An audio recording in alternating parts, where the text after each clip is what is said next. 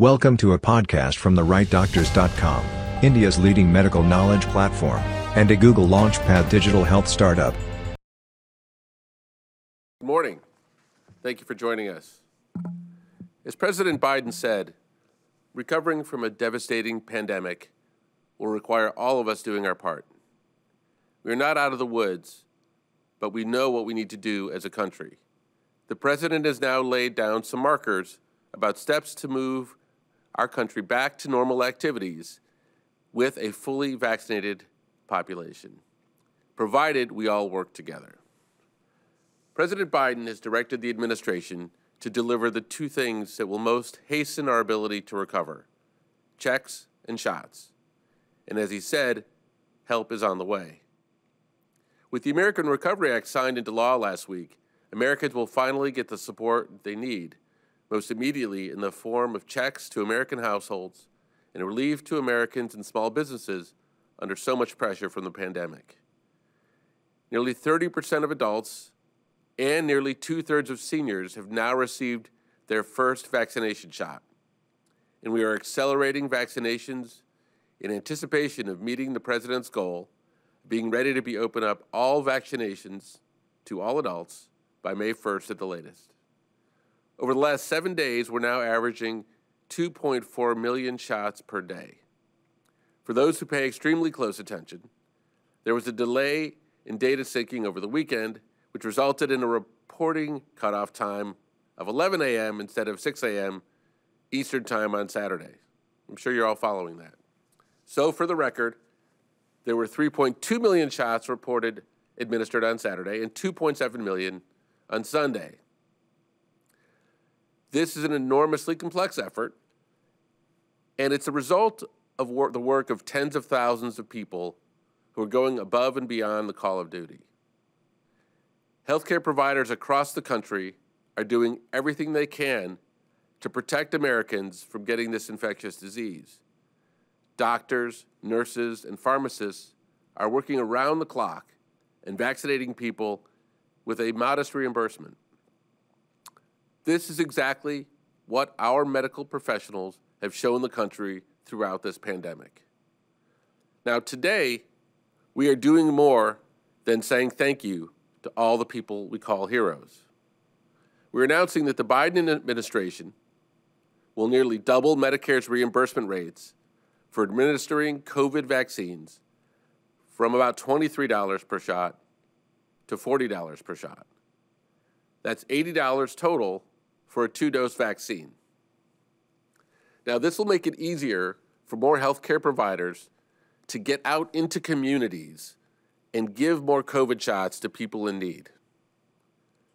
We need this heroic team in particular to make sure that our highest risk and underserved populations are cared for.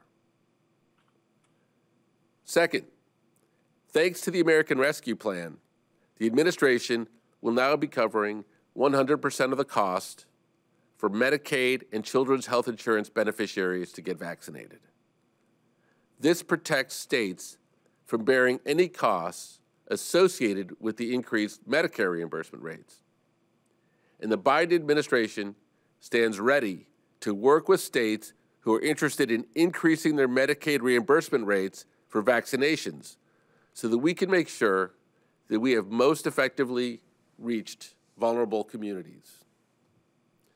This is an important health equity step, as working and lower-income Americans have faced the brunt of this crisis and must receive the resources needed to protect them. What do these changes mean for people across the country? Well, first, it means that vaccines will continue to be free to you. You do not need insurance to get vaccinated. You do not need cash or a credit card or worry about a copayment or deductible. You will not get a bill. The vaccines are free, they're safe, and they're effective. It also means that doctors, nurses, and healthcare providers you trust will be out in your communities administering vaccines, because the federal government will now pay them more for each shot they deliver. Now, with that, I will turn it over to Dr. Walensky, and then to Dr. Fauci, and then we'll take your questions. Thank you, Andy. I'm glad to be back with you all today. Let's begin with the data. CDC's most recent data show cases continue to fluctuate somewhere between 50,000 and 60,000 per day, with the most recent 7-day average approximately 52,500 cases per day. The most recent 7-day average of hospital admissions has also declined to just over 4,700 per day. We also continue to see decline in deaths, with the latest 7-day average just over 1,200 deaths per day. We have come a long way from where we were in early January, but we still have much work to do. In some parts of the country, the weather has started to warm up, and with the clocks change this weekend, our days have seen a little bit more sunshine. And with the coming warmer weather, I know it's tempting to want to relax and to let our guard down, particularly after a hard winter that sadly saw the highest level of cases and deaths during the pandemic so far. This past Friday, we saw more travelers pass through our airports, over 1.3 million. This is the most travelers that we've had in a single day since last March, before the WHO declared the global pandemic. We have seen footage of people enjoying spring break festivities maskless. This is all in the context of still 50,000 cases per day. Equally concerning are the resurgences we are now seeing in some European countries that have had strikingly similar trends in surges during the pandemic as the United States. Each of these countries has had naders like we are having now, and each took an upward trend after they disregarded known mitigation strategies. They simply took their eye off the ball. I'm pleading with you for the sake of our nation's health. These should be warning signs for all of us. Cases climbed last spring, they climbed again in the summer. They will climb now if we stop taking precautions when we continue to get more and more people vaccinated. Please follow our recommended public health prevention precautions and be ready to get your vaccine when it is available to you. We are just starting to turn the corner. The data are moving in the right direction, but where this goes is dependent on whether we all do what must be done to protect ourselves and others. We continue to see positive information emerge from our vaccines. A new CDC MMWR published today looking at data from mid-December to mid-February found that the vast majority of people getting both doses of these vaccines within the recommended timeframes. Based on the report, only about 3% missed their second dose, and systems were in place to make sure that those missed doses were not wasted, a very encouraging finding. We also found that 96% of people who got both doses did so within the recommended time frame, on or within 4 days of the 21 days for the Pfizer vaccine and 28 days for the Moderna vaccine. These findings are incredibly reassuring as we continue to scale up our vaccination efforts. They show that our systems are working and that people are taking vaccination seriously, even when it means taking time to show up for their second appointment. It is remarkable what we can do as a nation when we are united against the virus. This report also shows that a small percentage of people did miss their second dose. It may be hard for some people to get back for their second dose, but it's essential for everyone who receives a 2-dose vaccine to get both shots and get the full protection of this vaccine offers. CDC is working across the government and with state and local partners to identify and address barriers to getting both doses. Some strategies include working with trusted messengers and communities to spread science-based messages on the importance of getting fully vaccinated, partnering with jurisdictions and vaccination providers to schedule both vaccination appointments upfront or schedule the second appointment when you get the first shot, and having systems in place to send appointment reminders to patients, reschedule canceled appointments, and repurpose missed second doses to avoid vaccine wastage.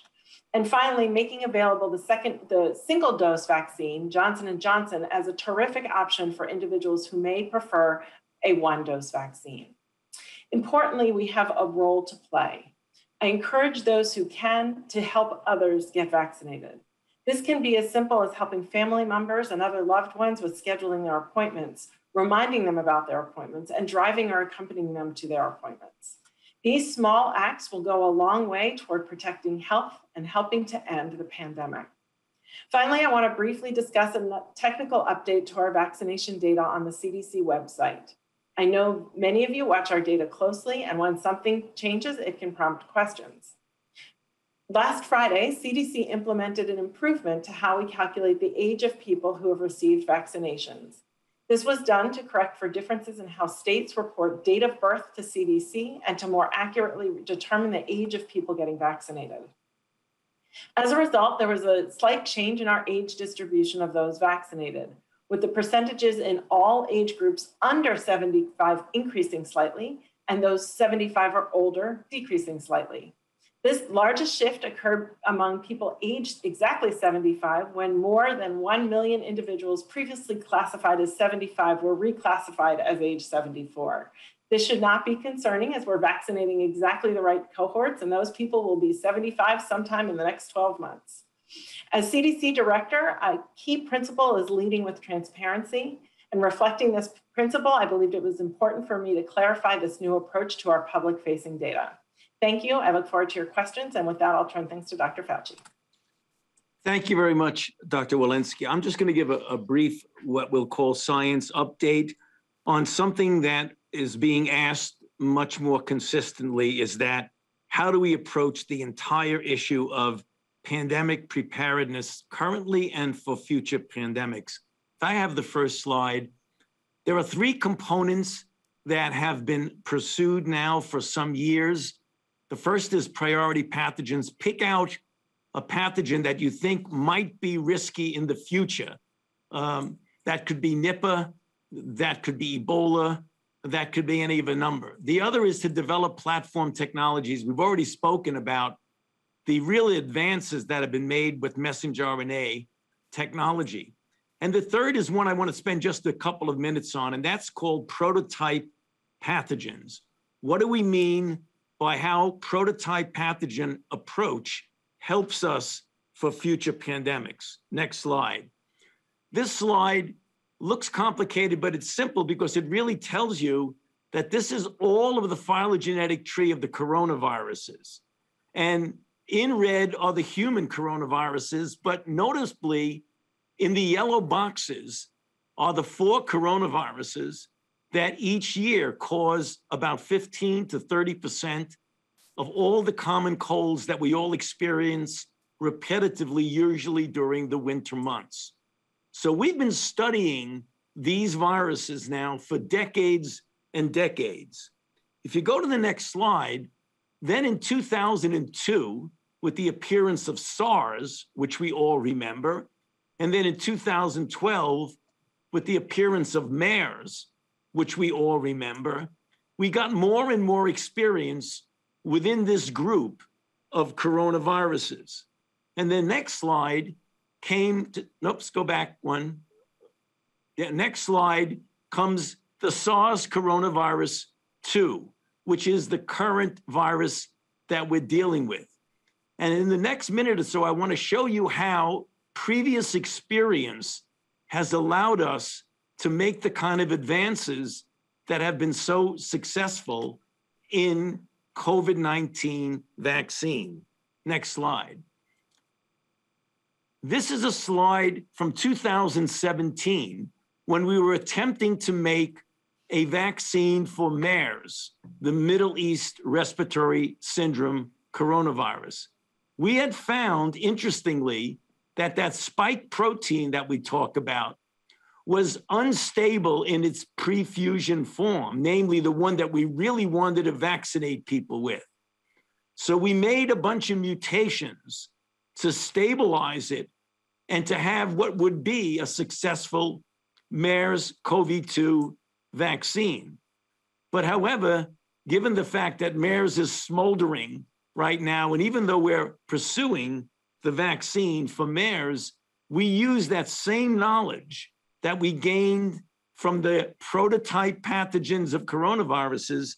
And on the next slide, what you see is what we're dealing with now. That squiggly structure on the right-hand part of the slide is the spike protein that the messenger RNA codes for, that the adenovirus vectors express, and that the soluble proteins that we have using in the Sanofi and the Novavax all use the same sort of structure. And the point I want to make is that we didn't start doing this in January of 2020. This was literally decades of fundamental research on the broad prototype pathogens of coronavirus. And these are the kind of things that we're going to be doing with other viruses that could, in fact, pose risks as future pandemics. So let me stop there and go back to Andy. Thank you. Thank you, Dr. Fauci. Okay, let's take questions. All right, we have time for a few questions. First question will go to Tamara Keith at NPR. Thank you very much. A question about the variants. CDC had predicted that the UK variant would be dominant in the US in March. Is it yet? Is it dominant in certain states? Which ones? And what effect is that having on the trajectory? Dr. Walensky, would you like to start? I can start with that. Yeah, thank you. You know, it's not evenly distributed across the United States. We do have B117 reported in 50 jurisdictions, over 4,700 cases reported so far, and that's just based on what we're evaluating and sequencing. In some states, Florida and California, it's up to 25%. In other states, it's lower. Our current models still project, but by the end of March, early April, B117 will be the dominant variant. Next question. Next question will go to April Ryan at the Grio. Thanks for doing this call. A couple of questions. Doctors, do you by any chance have solid numbers at this point on how many people have been vaccinated successfully with both vaccines as well as the one from Johnson & Johnson? And do you have adequate numbers of the breakdown on minority numbers? Because there is now a report from Brilliant Corners that talks about the reason why Black people have not gotten it. It's not what the original thought was about Tuskegee or Henrietta Lacks. It was basically, the hesitancy was basically about misinformation or no information. Can you expound, please? Dr. Walensky?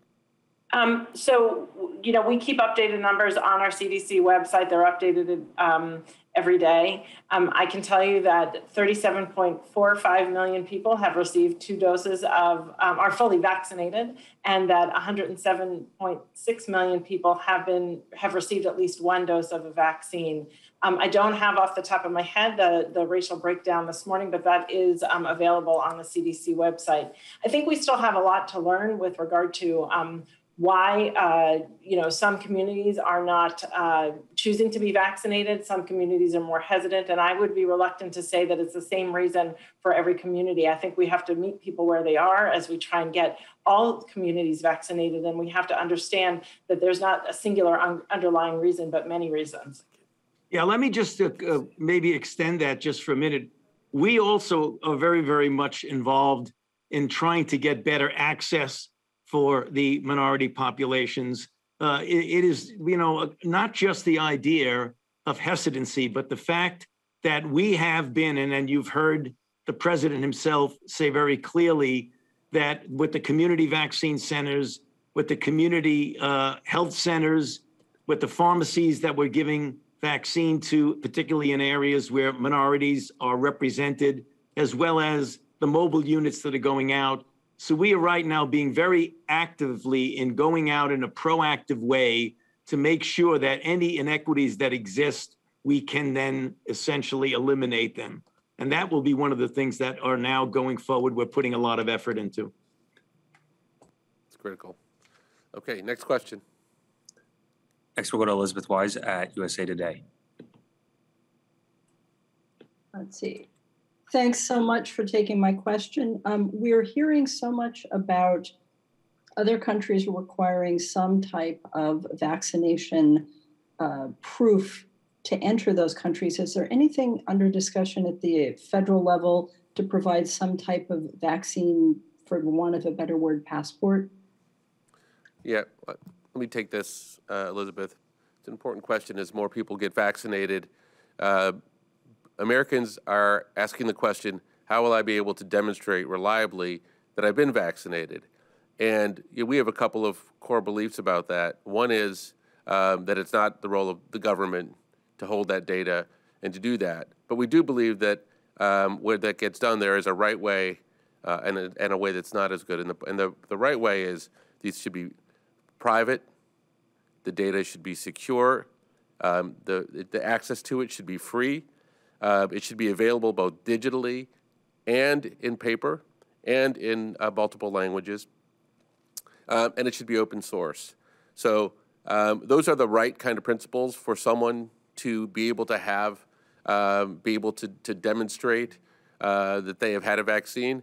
And we know that there are efforts that are underway led by nonprofit collaboratives and the private sector, all working on exactly that type of thing.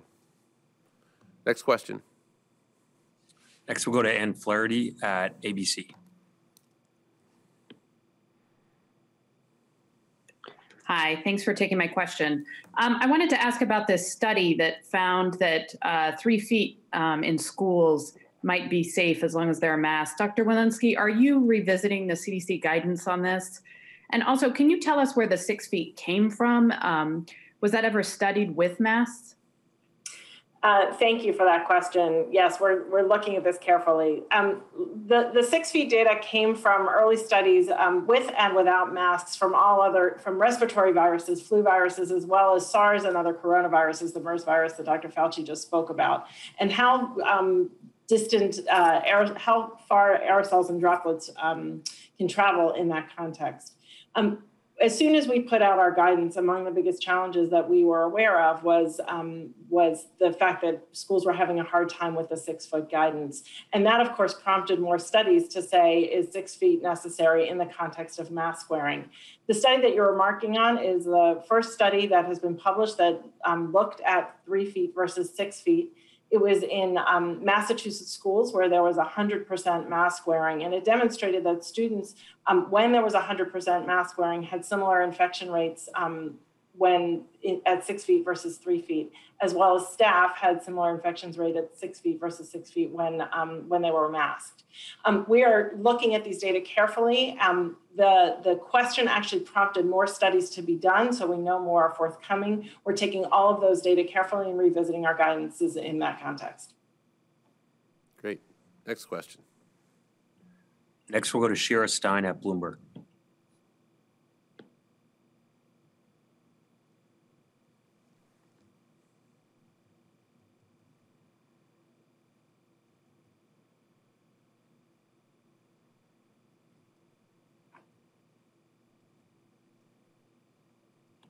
Shira, are you with us? Kevin, maybe we should take the next question and come back. We'll come back to you, Shira. We'll go to Zeke at AP. Thanks all for doing the call. I was hoping you might be able to explain what your assessment is of the early rollout of the J&J vaccine. On the CDC tracker right now, it's showing under 1.3 million doses administered, with 3.7 million distributed, but obviously those doses have been distributed now for a couple of weeks. Are you seeing any hesitancy with the uptake in that shot versus the 2-dose regimes? Thank you. Yep. Well, let's start this way. Let me ask Dr. Fauci, if for people who haven't heard the review before, for you to talk about the Johnson & Johnson vaccine and how people should view it relative to the other two vaccines, the Moderna and Pfizer, and then I'll more specifically go into your question. Yeah, thanks, Andy. Just to reiterate what we've said multiple times on these briefings, that we have 3 highly efficacious, safe vaccines that are now available to the American public. They have not been compared one to the other, which the only way you could effectively do that would be in head-to-head comparisons. So that's the reason why you'll hear all of us always say continuously is that the way to look at it is that there are 3 vaccines that are highly efficacious. If you go into a place and you have a certain vaccine available to you, take that vaccine rather than waiting for another vaccine, because all 3 of them are highly efficacious. Yeah, and let me address the other part of your question. So look, we watch this data, as you can imagine, incredibly closely. We don't have reason for concern at this point. To remind everybody, the Johnson & Johnson vaccine came out with it's no secret, a relatively small amount of doses. Given that, we know that states are metering how they're putting out the doses to be a little bit more straight line. And then third, that we are seeing it continue to ramp. There was a day this weekend where we saw 300,000 Johnson & Johnson doses. So I think it continues to climb. I think the key operative word in your question is early. By the time we get to the end of the month, I think we will see the ramp pattern where we expect it to be. Next question.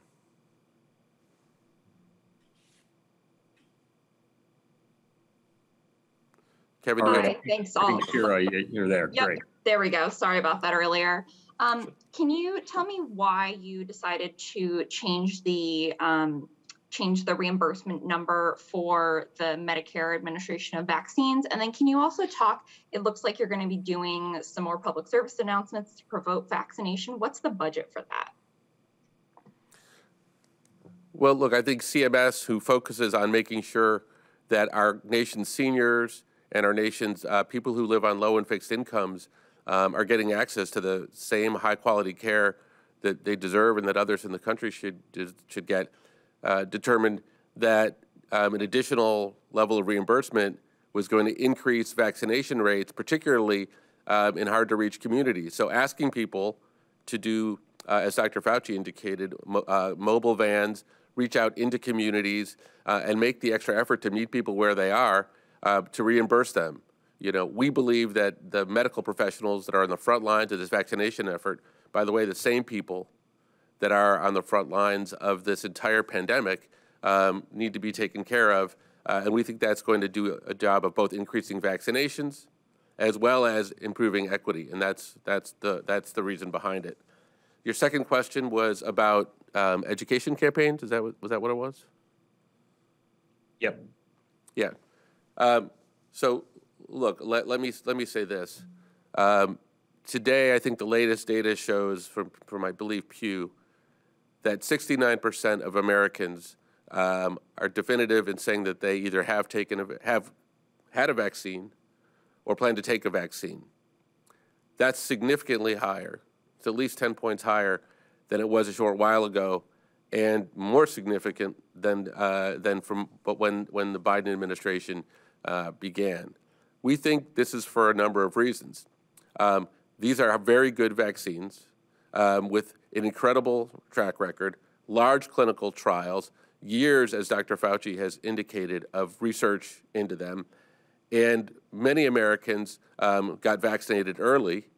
And the people who I think have been watching this and seeing the process and seeing how it has had an impact on them and in their communities, they increasingly makes them want to take the vaccination.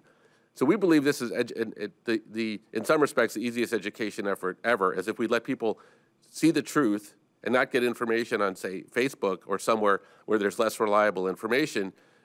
People are capable of making these decisions for themselves. We know that people are not looking to be convinced by the government or by some other entity. They want to have conversations with people locally in their community, whether it's a doctor, their pharmacist, or other people that they trust. And our job, and I think the CDC has been doing a marvelous job at this, is to get reliable information out to people. These briefings are another example of this, very clear scientific information, the good and the bad. Now, we will be supporting that effort with all kinds of additional education efforts, including some paid efforts, including other types of conversations. But it's most important that the people who are the local trusted people continue to have the reliable information about these vaccines, and we believe that will continue the pattern that's already begun, which is that more and more people will be comfortable taking the vaccine. Kevin, All is right. that? We're gonna squeeze one more question in from Brian Karam at the Bulwark. Thanks. I'll be brief. I want to follow up on April Ryan's question about the number of people, the millions that have already been fully vaccinated. Today we heard that 30% of the adults or 20% of the seniors had received some vaccination, is that are the 20% seniors at 20% of the total number, or is that a subset of all adults first? And secondly, if we use the number of shots that we are getting on a daily basis, the number of new cases, and the number of people who have been fully vaccinated, can you all, using those metrics, give us a better idea of when we'll either reach herd immunity or be in the clear, and thus when can we start sharing our dosage of vaccines with our allies and neighbors internationally? It sounds like an SAT math question. So let me first clarify the basic of the numbers, because I think they may not have come through clearly. We are talking about close to 2/3 of seniors and close to 30% of all adults that have now received their first shot. And I think it's important, for reasons that I think both Drs. Walensky and Fauci could articulate, that people get their second shot, largely because of the durability and the variants. So as we report these numbers out, this is to report on the progress and the very hard work of tens of thousands of people, but it's by no means should be perceived as declaring victory. There's much more work to do. I think the question that you're asking in some sense is, when will we reach herd immunity? When will we have enough doses, et cetera? And what I would tell you is that, as the president articulated last week, we believe that we will have enough for the adult population produced by the end of May, and with some time after that, those vaccinations will have occurred. And it is with that that the president indicated that if we all do our part by the 4th of July, we should be able to take a really important step to bringing the things, the people, the events in our lives back into our lives. That's an if. That's really on all of us. So no matter what math you use, we will have enough vaccine doses. We do need people to actually get vaccinated. We do need everybody that's been doing this enormously important work to keep doing it. And if we do that, we should be in a position right around then when the adult population will have the vaccines they need. Now, if you're asking questions about our supply, we have indicated that there are other pieces of our supply that are important to us. And Dr. Fauci has mentioned this several times. Teenagers, adolescents, children, potential booster shots down the road, other things. So it's a very big equation with a lot of scenarios in it, and our job is to be prepared for every scenario. Now, having said all that, I think there was a part of your question about the world, about the globe, and so maybe I can ask Dr. Fauci to talk about the efforts that we have undertaken already, even as we vaccinate our country, to make sure we're playing a leadership role in the globe. Yes, thank you, Andy. So, as you well know, on the first day of the president's presidency, his tenure, he had me go out early in the morning and make a speech to the executive board of WHO saying we're going to rejoin WHO and we're going to be part of COVAX, which means, that we've made a commitment of $4 billion that the United States will be giving to COVAX, which is a multi-organization, multi-country effort to help those countries that do not have the resources to be able to vaccinate their people to get them vaccinated. In addition, it's become clear that after we get our people in the United States vaccinated, and remember, we've suffered terribly with over 530,000 deaths thus far. So our responsibility of getting our people vaccinated first before we start giving doses to other countries, which we will be doing that if and when we do have a surplus, which it looks very much like we will. But that will not occur until we actually have our people vaccinated. But the $4 billion has already been implemented. Part of it, $2 billion, and then $2 billion to come. So we're very actively involved in thinking about and caring about the plight of other countries. Andy, if I might just make one comment that was made part of the question, we should not get so fixated on this elusive number of herd immunity. We should just be concerned about getting as many people vaccinated as quickly as we possibly can. Because herd immunity is still somewhat of an elusive number. We made a projection of it would likely be, I've said many times, somewhere between 70 and 85%, but we don't know that for sure. So rather than fixating on that, why don't we just say, get as many people vaccinated as quickly as you possibly can, and every day that goes by now with more than 2 million doses going into people, we're getting closer and closer to control of this pandemic. Thanks, Andy. Great, thank you. And thank you all for listening in. And I really want to thank again the doctors, nurses, physicians, vaccinators, people around the country who've been and are continuing to be part of this extraordinary effort that we need to keep going. We will be here Wednesday to do this once again. Thank you. You are listening to a podcast from therightdoctors.com. We bring insights from the world's best medical minds to audiences worldwide. The Right Doctors is a Google Launchpad digital health startup and is a knowledge partner of choice for medical conferences, CME, specialty journals, and scientific events from the field of medicine. If you like this podcast, share it with your friends and visit our website, www.therightdoctors.com.